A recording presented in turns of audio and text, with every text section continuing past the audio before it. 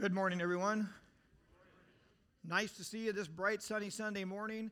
My name is Dan Knust. I'm the high school youth pastor here at the church. If I've not met you, I'm not the Pastor Dan. I'm the other Pastor Dan. So it's nice to see all of you this morning. It just struck me as these guys were playing their set. Joe and I did not have an opportunity to talk about what I'm going to be preaching on this morning at all. But apparently God talked to him and God talked to me, because that song set is going to fit very well with what I'm going to talk. Hopefully, the song set was great. Hopefully, the message will be helpful as well. How's that? So, and it will fit in with what we sang this morning. So hang on to the words that we just raised our voices to the Lord with, because I think it's going to match with what I'm going to be sharing this morning with everyone, hopefully. So anyway, Pastor Dan obviously asked if I would fill the pulpit this morning, and I gratefully said yes, because I always appreciate the opportunity to do this, because we have a great pastor, don't we? And this is a humbling thing when you get to stand in the pulpit that he fills every Sunday. It's a very big deal for me, and my goal this morning is to do nothing more than this: honor God and honor Pastor Dan. That's it. Hopefully you guys will get something else out of it this morning other than that, but that's my goal this morning. So I know Tanner is the same way when he gets the opportunity to do this as well. So I got a question for you this morning. If you could pick anyone in the Bible, you don't have to yell out loud if you don't want to, but if you could pick anyone in the Bible you could be like, who would it be? Normally men say we don't want to be like him in a sense, but a lot of times we're like Peter, right? we echo Peter a lot in our lives as men. I personally, one of the guys in Scripture that I look up to and really appreciate is Silas. Because I always look at Silas. I'm not talking about him this morning, but he's one of the guys I always look at, because when Paul and Silas were being beaten in the town square, Paul had a vision, was called to this area, this region of the world, and Silas just trusted Paul's walk with God. And when they were being beaten in the town square, I often wonder if Silas just didn't look over at Paul and go, "Are you sure we're supposed to be here? Because this is not going well for us, Paul. I mean, yes, we're honoring God. They were in prison. They were singing praises at midnight, songs and hymns. So one of the guys I've always looked up to is Silas in Scripture. I want to be that faithful to Pastor Dan, if I can put it that way. Because as I watch him in ministry and watch as he raised me up and has taught me what ministry looks like all these years, I want to be that faithful to him, because I know he listens to God's voice, right? So that's who I wanted to be like. But whoever that is this morning that you would think you would want to be like in Scripture, or maybe your life represents a little bit of, one of the guys I'm going to talk about this morning, I believe, is probably nobody in this church or watching this online had this person come to mind. This morning, the person I want to talk about is Habakkuk. And Habakkuk is a prophet, and I'm going to look into the book of Habakkuk this morning as we go through this. And a lot of you will have to look in your index to find out where the book of Habakkuk is, because it's one of the minor prophets. It's one of the shortest books. It's 3 chapters. It's sandwiched in between Nahum and Zephaniah. So if you'll take the time to find that in your Bible real quick, look in the index if you have to. It's okay, because there's nothing wrong with that. That's why it's there. I want to give you a little bit of background on Habakkuk, though. And I always get a kick out of this, because Habakkuk, Habakkuk, this guy's name is pronounced 1,000 different ways when you listen to Scripture and how it's pronounced. I'm going to call him Habakkuk this morning, if that's okay. If I've offended anybody by pronouncing that wrong, please forgive me, and I'll try to do better next time. But Habakkuk was a contemporary of Nahum and Zephaniah, and also Jeremiah. He actually was a prophet during the reign of King Josiah, which was 640 to 609 BC, and King Jehoiakim, which was 609 to about 586 BC. So that is the context behind this. His name actually means to embrace or to wrestle. I want you to hang on to that, because as I go through this morning, and hopefully as this message unfolds, you'll see him embracing God throughout this book, but also wrestling with God throughout the book as well, with questions that he has for God. Habakkuk is unusual in this sense. Normally, a prophet would get a message from God, and then they would go, as I'm doing this morning, share it with the people of Israel. That's what a prophet would do. Habakkuk's a little bit different, and I appreciate what he's doing here, because this whole book basically is about Habakkuk and God having a conversation. Now, it is penned and given to the Israelites to help them, to edify them, to encourage them, and to teach them what God has for them. But so Habakkuk, when you look at this, he really does it unusually. He's literally just talking with God. He's having a conversation with God. It's like our quiet time. When we're praying and we're reading Scripture and we're letting God search our heart and we're having conversations with him, that's really what the book of Habakkuk looks like. It's important to understand in the context of this. So in the latter part of the 7th century, Judah, which we'll look at this morning, was morally corrupt, violent, and just spiritually disobedient. I really think this will echo a lot, and it'll make a lot of sense. It's always amazing to me, and I know I always share this, and you guys are the same way, how relevant something is that was penned so long ago, how relevant it is still in our lives today. So in the latter part of the 7th century, Judah was just a mess.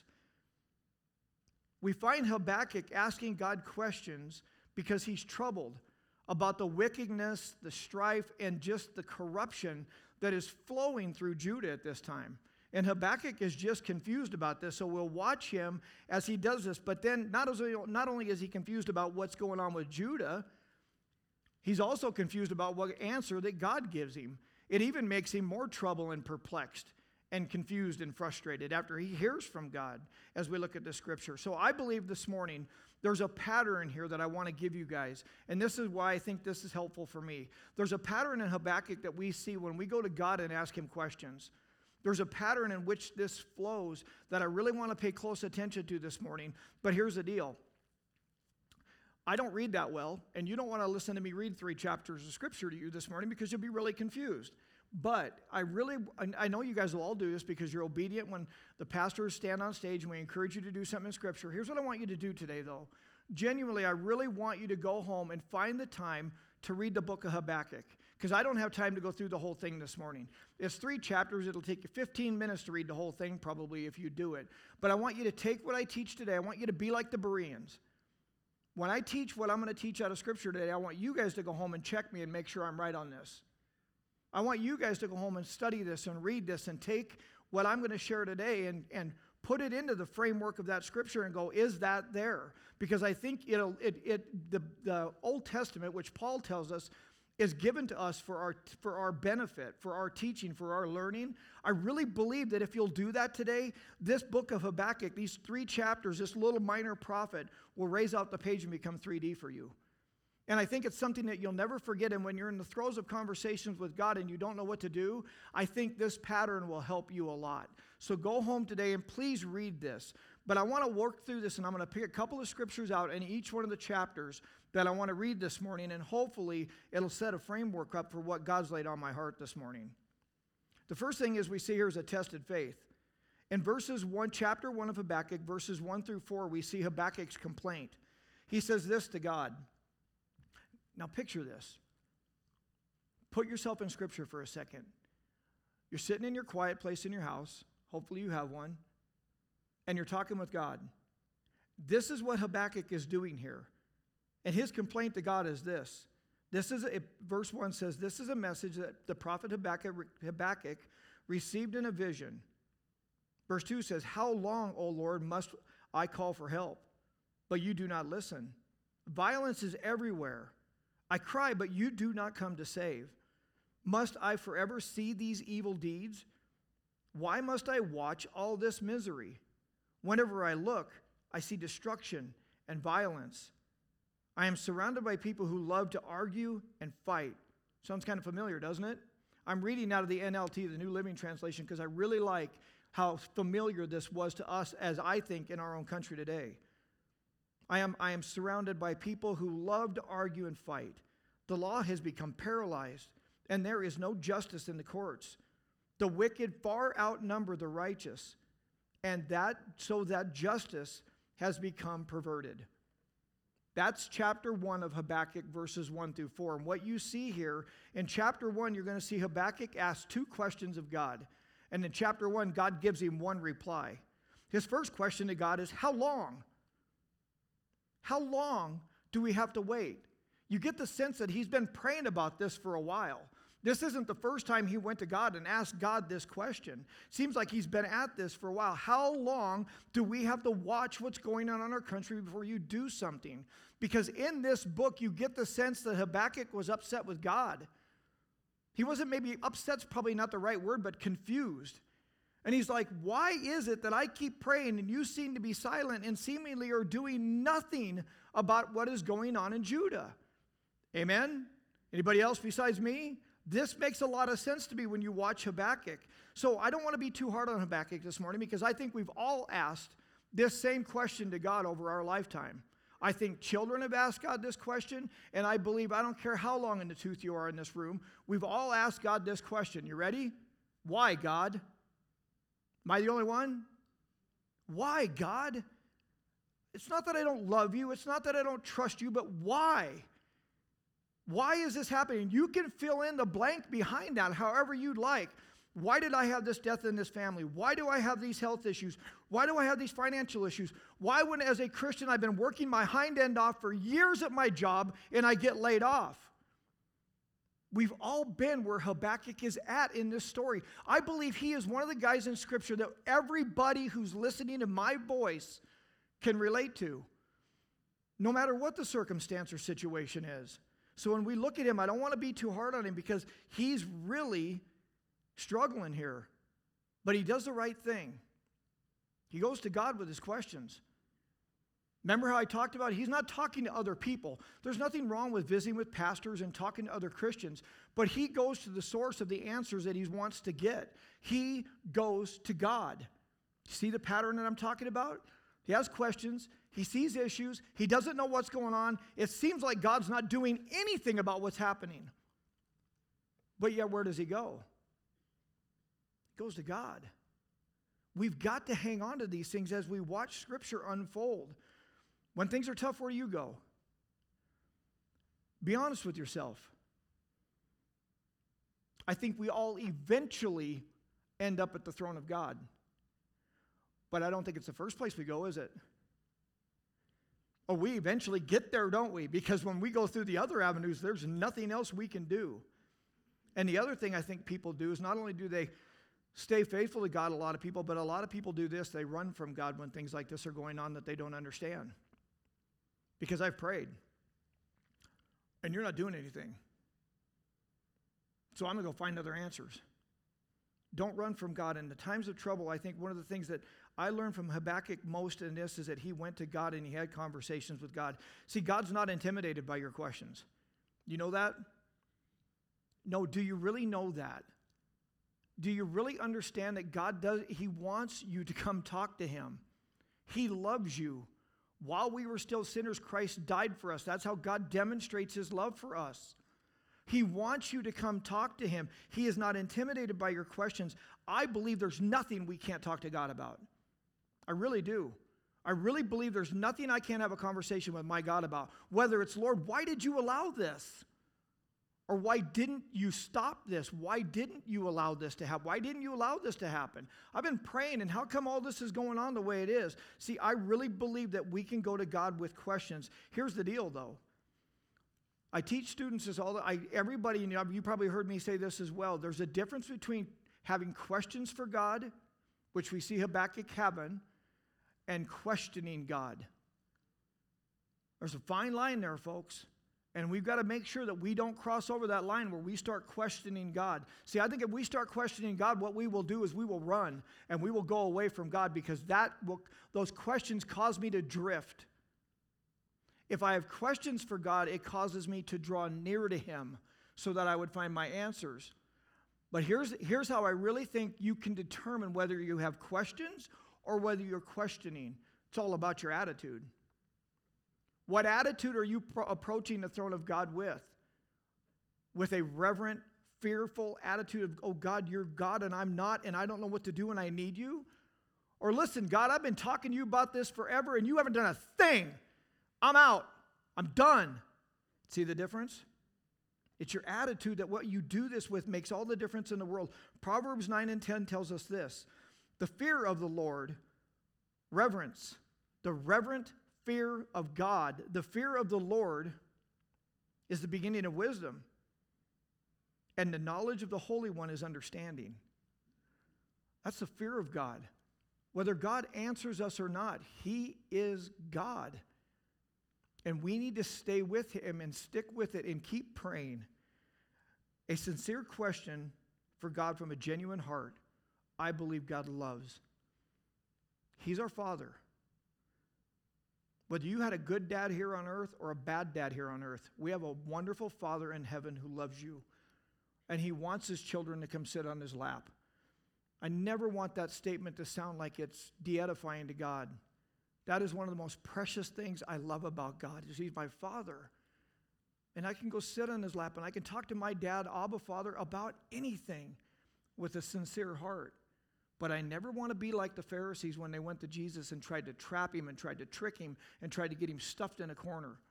So if you're ever wondering, when I'm going to God, Lord, am I questioning you? Or have I just got questions that I don't understand? I really believe you determine the difference between those two things by your attitude.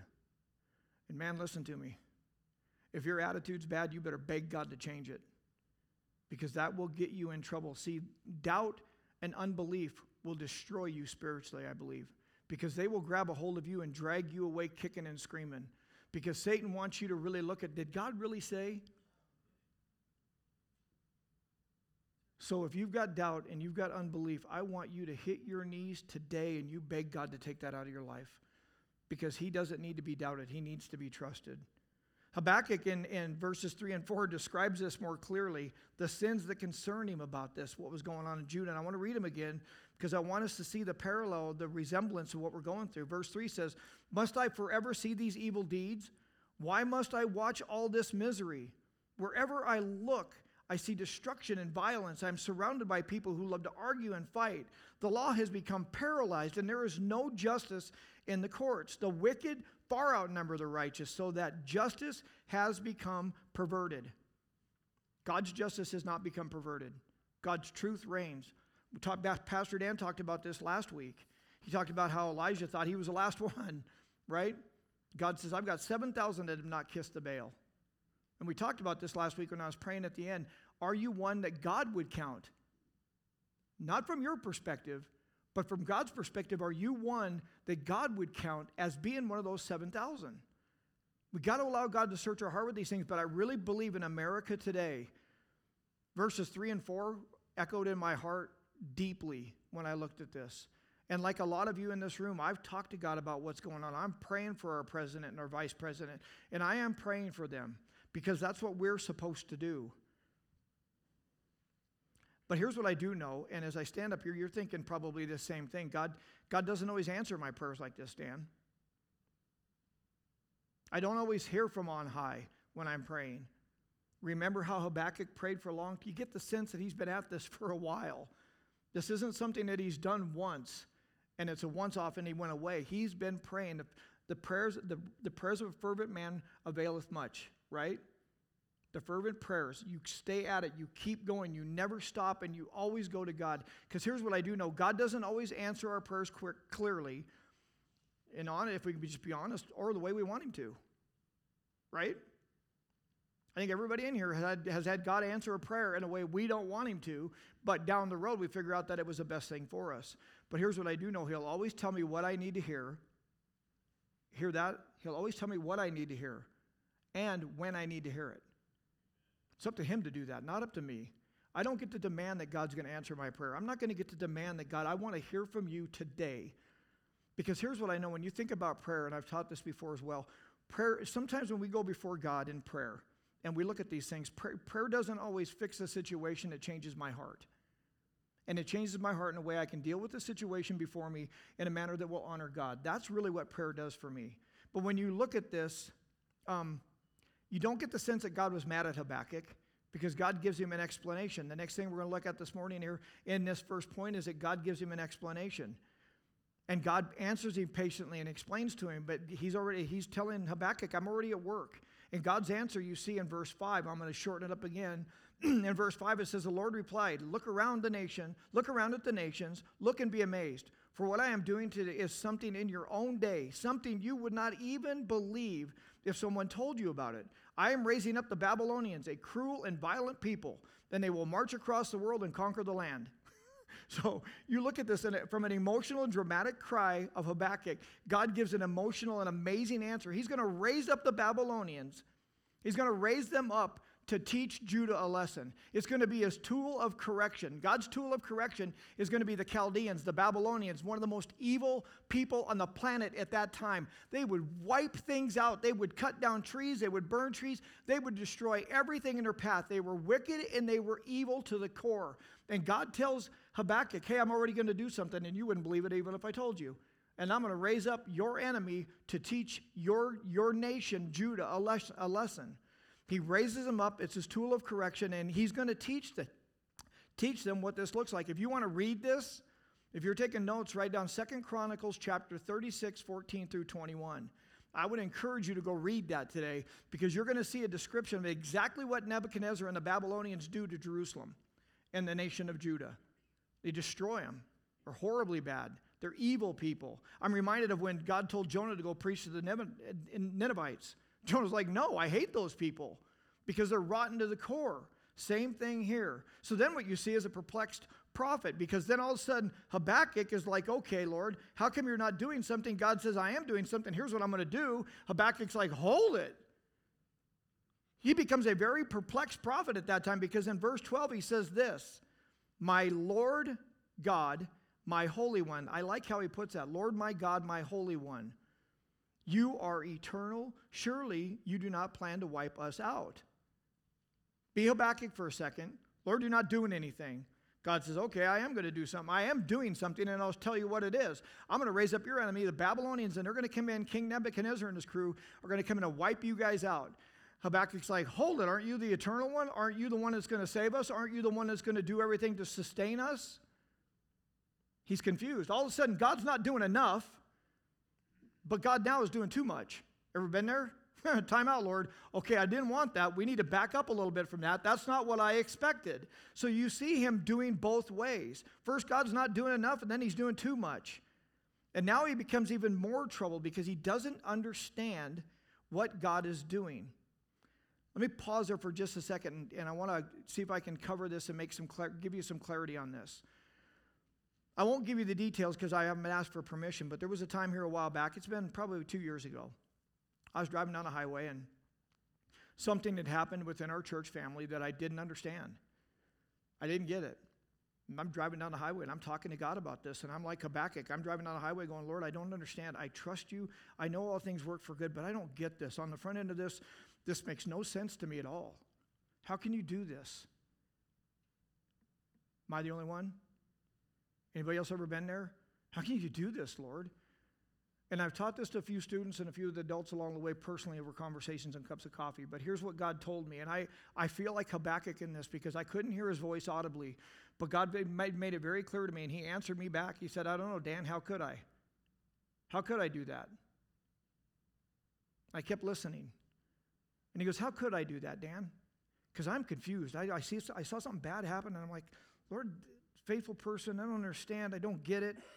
And he goes, how could I do that? How could I send my one and only son to a world that was going to hate him and beat on him and spit on him and neglect him and hang him on a cross? How could I do that, Dan? And I will never forget that conversation I had with God, because it was very humbling. And he basically put me in my place. I didn't go at him with a bad attitude, but he sat me down and he said, I don't know, Dan, how could I do that? So I went from, God, how could you do that? How could you let that happen? To going, God, how can you do that? How can you let that happen? How can you send Jesus Christ to a world that's going to hate him, to a Dan Knust for 38 years lived like a fire-breathing heathen when you just held out your blood-stained hands? How could you do that? I don't understand it, God, but he did it. See, because when something bad happens to us, what we really want to do is we want to be mad at somebody, don't we? Because that emotion wells up us and we want to go, I don't know, why did this happen? I don't get this. And when you get angry like that, what it happens, watch people, because what it causes them to do is they turn around and they walk away from God. Because if you can't give me answers for what I'm looking for and I got to be mad at someone, I'm going to be mad at you because you're the one I'm in a relationship with, and it'll cause you to drift away from God. And that is the worst place in the world for you to be. So I'm going to give you something today. Are you ready? If you don't remember anything else I say today, remember this. You want to be mad at somebody? Be mad at the devil. Because it's because of that scumbag bum that we got hospitals. It's because of him that I got to stand up here this morning and share God's word. It's because him we got sin, we got disease, we got adultery, we've got divorce, we've got murder, we've got... You get it? You want to be mad at somebody, you be mad at the devil. And then you thank God that he sent his one and only son to die on a cross that we could be in a relationship with him and be eternally in heaven with him someday. That's if you want to be mad at someone, you be mad at the devil. So don't you ever forget that, because we're all going to face trials and tribulations in this life. And when they come, and they will come, and we don't know what to do, we stay like Habakkuk with our eyes focused on God. And when I need to be upset with someone, it's that stinking devil that I'm upset with. Because if it wasn't for him deceiving Eve and Adam eating the fruit, guess what? We wouldn't be here today. Make sense? So turn that around and go, God, how can you do this? And then Habakkuk's response is this, and then we'll get into the second point because I got to get through this. My first one's a little longer than the other two. Habakkuk's response is leading into trust, because in chapter 2, we transition into chapter 2, verse 1 here. It says, Habakkuk says this, I will climb up on my watchtower and stand at my guard post. Then I will wait and see what the Lord has to say and how he will answer my complaint. So his complaint is, you didn't do enough, and now you're doing too much, and now he's going to stand and he's going to watch to see what God will do with this.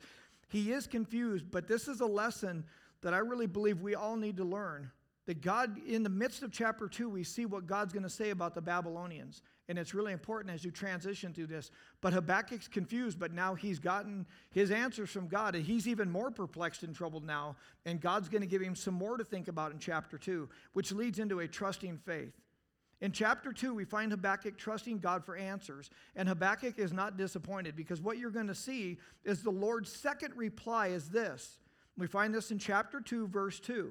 Then the Lord said to me, write my answer plainly on tablets so that a runner can carry the correct message to the others. So I see Paul Revere running through the streets saying, the British are coming, the British are coming.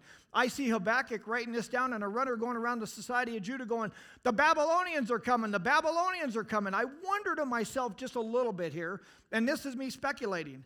I wonder if God didn't tell them ahead of time that they might turn, repent, and come back. I don't know. You don't read that in here, but this is me speculating. Why else would God do that? Why else would God tell him to write this down so a runner can get the message correct and go tell Judah that the Babylonians are coming? You better turn around. Jonah and the Ninevites, that's the story of that one when you think about it. The Ninevites repented, and so did God, and he did not destroy them. But it goes on to say this. This is a vision for a future time. God says this is him answering Habakkuk. Now, it describes the end and will be fulfilled. If it seems slow in coming, wait patiently for it will surely take place.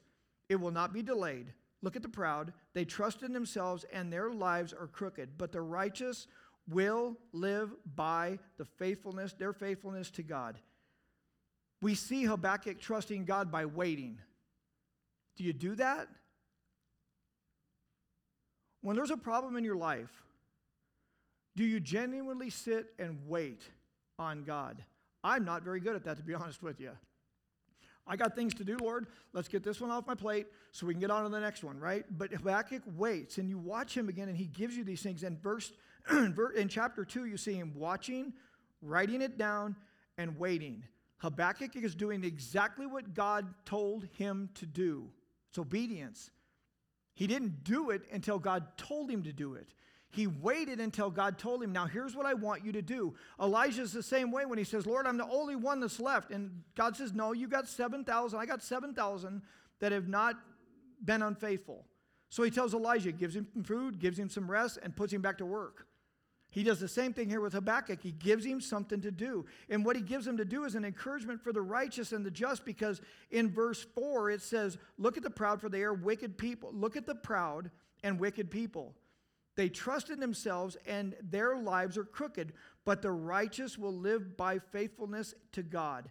The just will live by faith.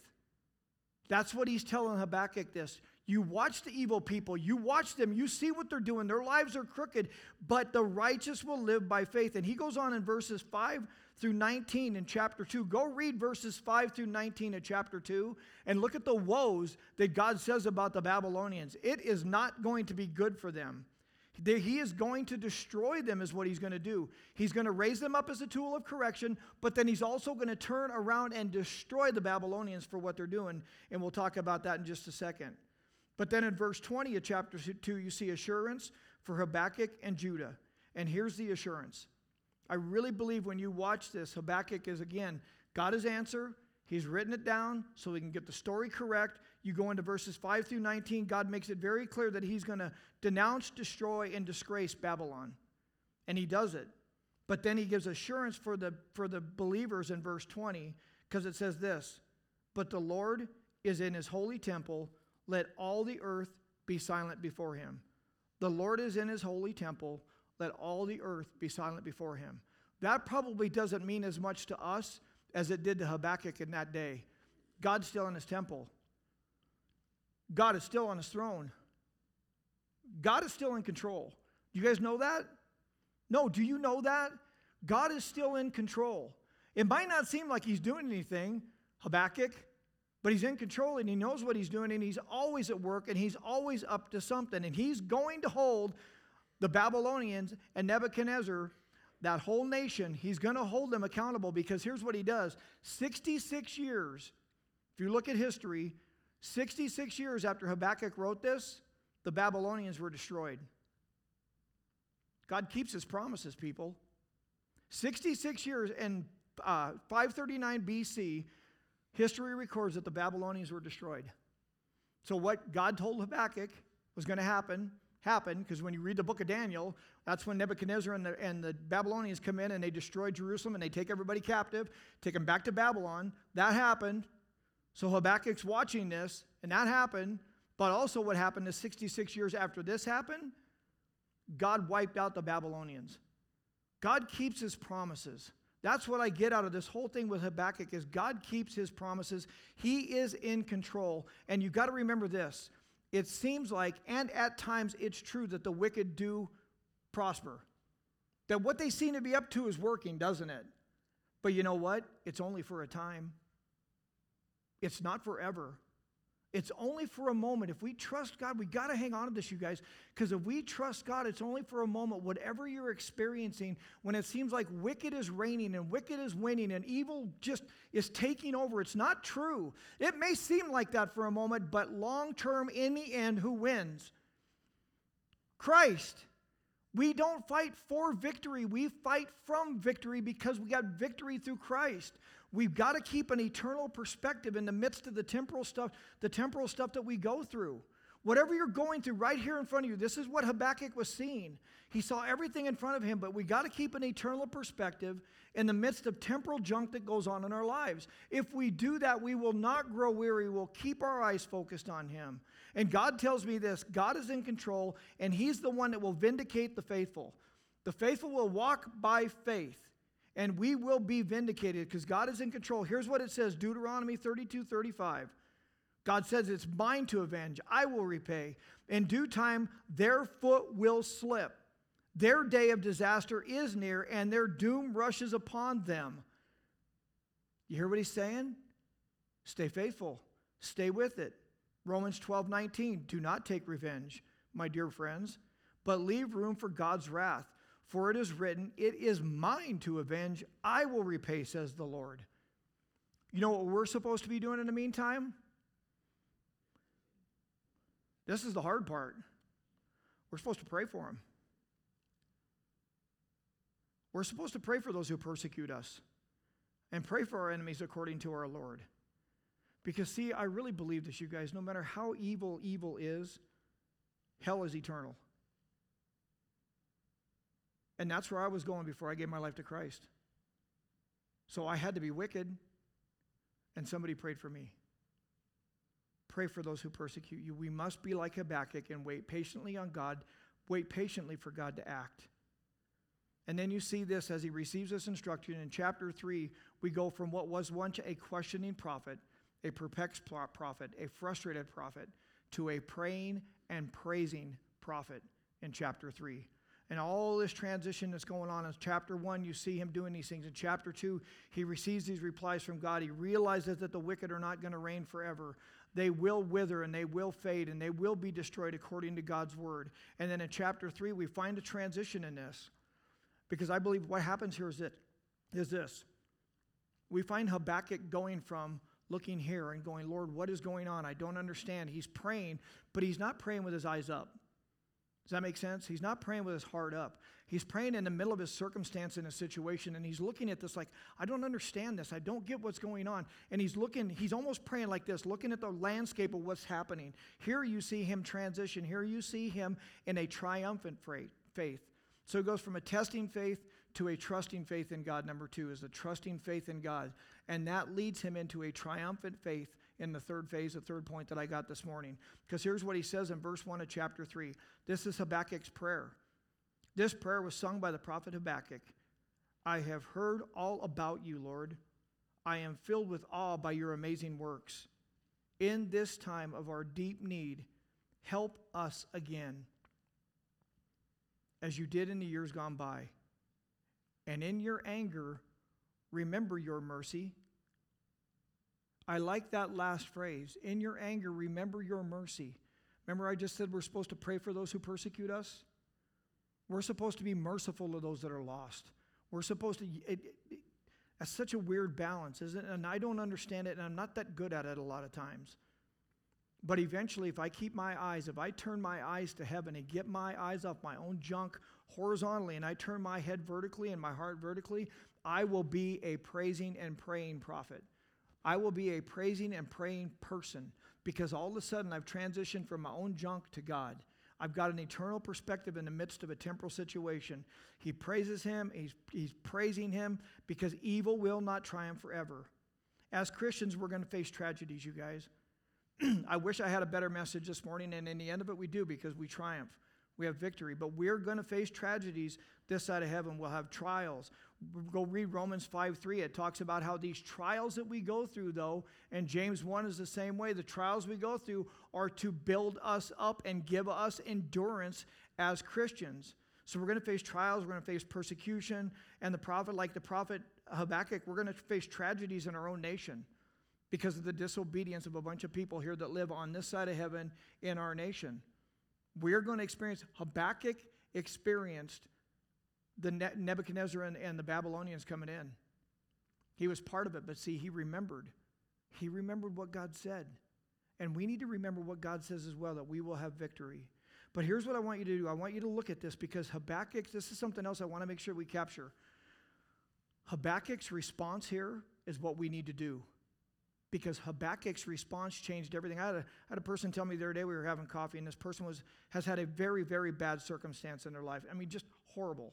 And they're like, well, and I remember this person telling me, well, that's done. There's nothing I can do about it. Been there? Well, that's it. I guess there's nothing I can do about it now. God said he did, and I can't do anything about it. You can do something about it. And I want to encourage you to do this. Your response to whatever you're going through is either going to glorify God or not. In this, we see Habakkuk's response honoring and glorifying God because of what he did. So if you think to yourself, well, there's nothing I can do about it, it's already been done. That's not true. I don't care what your circumstance or situation is, you can, because the way you respond will change the direction of where you're headed in life, closer to God or farther away from God. I always put it this way: what I'm going through doesn't determine the type of man I'm going to be. At the end of my experience, how close I am to God will determine the type of man I'm going to be. That's how I look at it. So my response does make a difference. Habakkuk confessed, and he realized, as you read through chapter 3, he finally said, we're going to face tragedy. We're going to face trials. I get it now, Lord. That's one of the things he was doing. He realized, he admitted that we're going to go through stuff. But Habakkuk also did this, and I'll wrap it up with these last few thoughts. Habakkuk confessed this in verse 16 of chapter 3. He said, I will wait patiently on the Lord. That's his confession. I will wait patiently on the Lord. So if we want to be like Habakkuk, we wait patiently on the Lord. He could wait patiently on the Lord because he knew that God was at work. That's what allowed him to do that. He knew God was at work. That's what kept him going. And God is still at work today, and he's still bringing people from death to life through the power of the Holy Spirit, saving people, building his church, and all these different things going on. Because guess what? Babylon's gone, but Jerusalem's still here. Amen? Babylon's been destroyed. And in that time, Jerusalem would have thought, uh-oh, but guess what? Go to Israel. Jerusalem's still here. Why? Because God said so.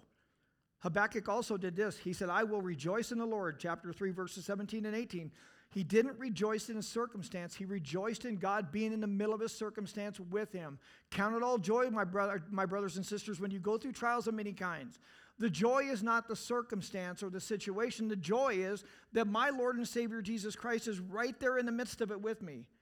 We sang about that this morning. My God who was, my God who is, my God will always be. He's with you all the time, no matter what you're going through. As long as you walk faithfully with him, he will walk faithfully with you. Philippians 4:4. Rejoice in the Lord always, Paul says. I say it again, rejoice. And the other thing is you see Habakkuk doing, he says, in the God of my salvation, I will find joy. In the God of my salvation, I will find joy. How and why? Because he's looking for it. God taught me this a long time ago as well. He says, Dan, I was praying one day. I said, Lord, I know all things work for good. I know your word's true, but I don't get it right now. He says, because you're looking for the good. You're not looking for the one that provides the good. You picking up what I'm laying down? Stop looking for the good in the situations and start looking for the one who provides the good. And then you'll be like Habakkuk and you'll be a praising, praying person. And I will rely on the Lord, he says in verse 19. Because of his faith in the Lord, he was able to stand, it says, like a deer on the top of a mountain. Because of your faith in the Lord, I want to encourage that you can stand on the rock that is Jesus Christ. The wind and the waves will not beat on you. They will not move you. That solid rock that is our Lord and Savior Jesus Christ is exactly where you need to be. Deuteronomy 33:27 says this, the eternal God is your refuge, and underneath are the everlasting arms. He will drive out your enemies before you, saying, destroy them. He told Habakkuk, I will put you on the places of high. Your feet will be like on the deer on a mountain, and you'll be on high. And basically, to me, what that means is this.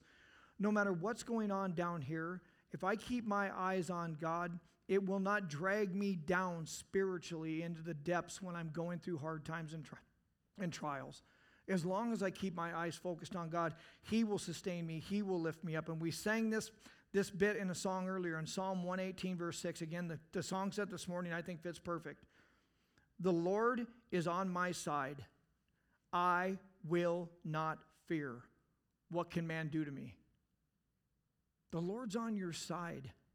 There's no reason to be afraid because man can do nothing to you according to his word. Live by the promises of God, not by waiting on explanations, because it won't work. And you will grow weary, and it will be hard on you. I know sometimes it seems like evil is overwhelming, and evil is taking over, and evil is just destroying everything in our path. But we got to remember, just because evil seems to reign doesn't mean that it's overcome God, because it hasn't. God's good. The definition of evil and wickedness is the absence of good. God, according to the book of Mark, Jesus says only God is good. And if we're God's dwelling place and God lives in me, we can see the good. We can keep our eyes focused. I don't have to look around. I keep my eyes focused on God. God's in control, and he will make all things right according to him. Is that enough for you? No, really, think about that. I mean, I know that's a little piffy saying that I've got there, but God's going to make all things right according to him. Do you trust him enough where that's enough? Is according to him what he would do in your life good enough? See, I believe it is. But I believe we got to be like Habakkuk. Because here's what I heard. I heard this said one time, and I wrote it down, and I'll close with this. And Tanner, if you can come up and pray here in just a second. I heard it put this way. When Habakkuk looked within, he saw himself trembling with fear. Sound familiar? When Habakkuk looked within, he saw himself trembling with fear. When he looked around the world, he saw everything falling apart. But when he looked up by faith, he saw God, and all of his fears vanished. We look within, we're going to tremble with fear because we don't know what to do.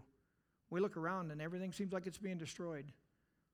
But when we look up and we keep our eyes fixed on the author and the finisher of our faith, there's nothing to fear because we saw God. To walk by faith means to focus on the greatness and the glory of God.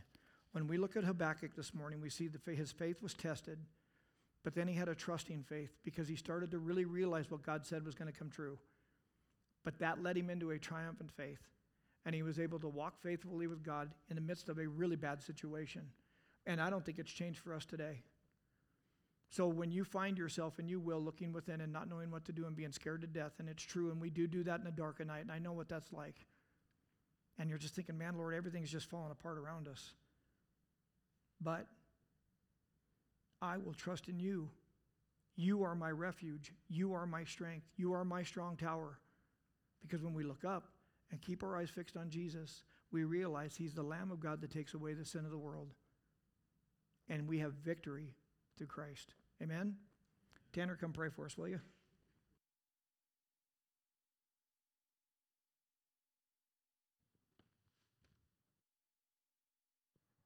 Let's pray.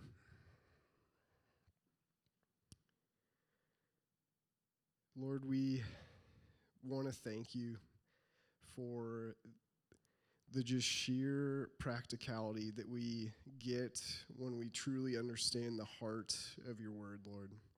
So we thank you this morning for what you inspired Habakkuk to write, and Lord, we thank you for that experience that you gave him that we now get to see as an example and a pattern for how we are supposed to deal with things, Lord. How we're supposed to deal with questions we have for you, deal with the struggles that are very real in each and every one of our lives that are much more real to us than maybe all these big ideas that we could talk about and sit in here and wonder about the theory of things, but this is the real gritty truth of walking this Christian life out is, how do I do this? And so, Lord, with each and every one of us in here, as we sit and we think about those things in our lives that we have those questions for you, Lord, would we have the courage and would you give us the grace to deal with these things in the way that you taught and you showed Habakkuk do it? To go to you in our questioning, not to turn our back on you, but to go towards you and to actually go to the one who truly does care for us and wants to protect us and show us the truth of the reality of what is going on in our world and in our lives.